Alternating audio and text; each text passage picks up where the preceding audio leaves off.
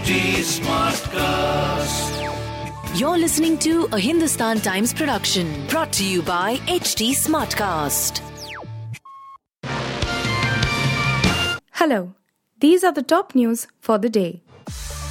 Stating that all freebies cannot be couched as welfare schemes, the Supreme Court on Thursday observed that some financial discipline must be there to tackle the serious issue of handouts as electoral promises, adding that a debate should be initiated to assess its impact on the economy of a state and taxpayers. A bench led by Chief Justice of India N.V. Ramana asserted that a distinction between welfare measures and freebies should be drawn when taxpayers keep questioning governments over lack of basic amenities such as good roads and electricity, even as freebies are doled out as poll promises. While stating that it would not entertain pleas to deregister parties offering freebies, the bench expressed its concern on an issue that has become the latest bone of contention between the union government and the states. Prime Minister Narendra Modi has repeatedly spoken of the malaise of freebies in recent weeks, and Delhi Chief Minister Arvind Kejriwal and Tamil Nadu Finance Minister Pulanuvale Tyagarajan have weighed in on it from the other side. The plea in the apex court itself was filed by a Bharatiya Janata Party member. Of the 1,189 cases of rape registered till July 31st this year, in only 6 instances the perpetrators were unknown to the victims, Delhi police data shows.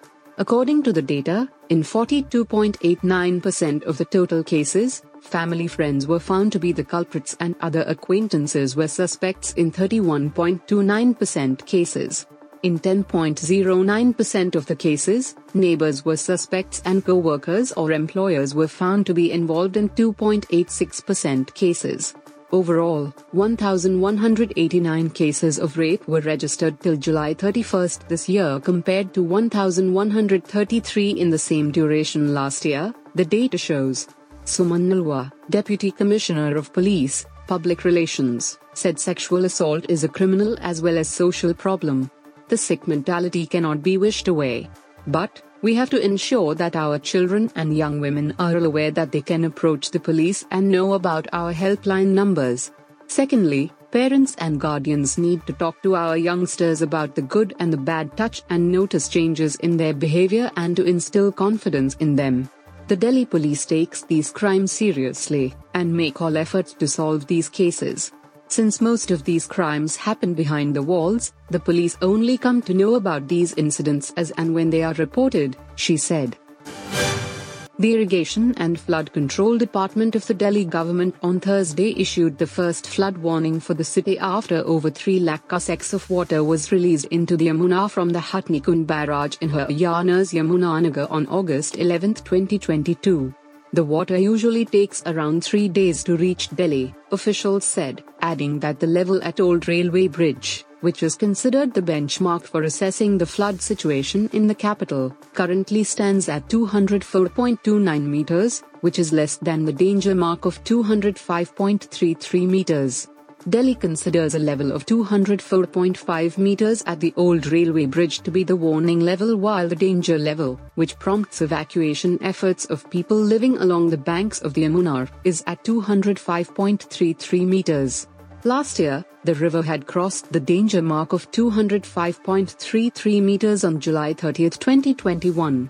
A senior Irrigation and Flood Control Department said the first warning is being issued as more than 3 lakh cusecs of water was released from the barrage located 228 kilometers upstream of Delhi. A total of 1,34,912 cusecs of water was released into the river at 7 am, while another 1,82,295 cusecs of water was released at 8 am on August 11. The vigilance is increased when more than 1 lakh cusecs water is released in one go, the official said, asking not to be named. India has expressed concerns over shelling near the fuel storage of the Zaporizhzhia nuclear power plant, NPP, in Ukraine, as the Russian offensive continues for over 5 months. The shelling at the Zaporizhzhia nuclear power plant, which is under Russia's control since March, came ahead of a United Nations Security Council (UNSC) meeting on Thursday to address concerns regarding the facility's safety. Both Ukraine and Russia have accused each other of striking the compound on Thursday and last week. Addressing the UNSC briefing on Thursday, India's permanent representative to the UN Ruchira Kamboj said that India calls for mutual restraint so as not to endanger the safety and security of nuclear facilities. Kamboj added that India is following developments regarding the safety and security of Ukraine's nuclear power reactors and facilities. She said India attaches high importance to ensuring the safety and security of nuclear facilities, as any accident involving them, nuclear facilities, could potentially have severe consequences for public health and the environment. We have noted the latest information available with regard to the nuclear power plants and facilities in Ukraine, including the updates published on August 9 and 10 by the International Atomic Energy Agency, IAEA, and today's updates on developments, Kamboj said during the UNSC briefing. Tejashwi Prasad Yadav, 32, who took oath on Wednesday and will soon be designated the Deputy Chief Minister of Bihar in the new Mahagathbandhan government, has said that the Rashtriya Janata Dal and Chief Minister Nitish Kumar's Janata Dal, United, have realigned to promote secularism and upholding democracy. The priority of the Goa government is to work for people and focus on education, healthcare, irrigation, and employment. Our party made these issues its main focus areas during the 2020 elections, and we are committed to upgrading education and health systems, focus on the farm sector for better productivity, and also create avenues for jobs. Yes, we are working on a plan to create big job opportunities for the youth, and it will be implemented soon, he said. The present political situation and circumstances have brought the RJD and the JDU together. The BJP National President JP Nadda recently said that all regional parties would be finished.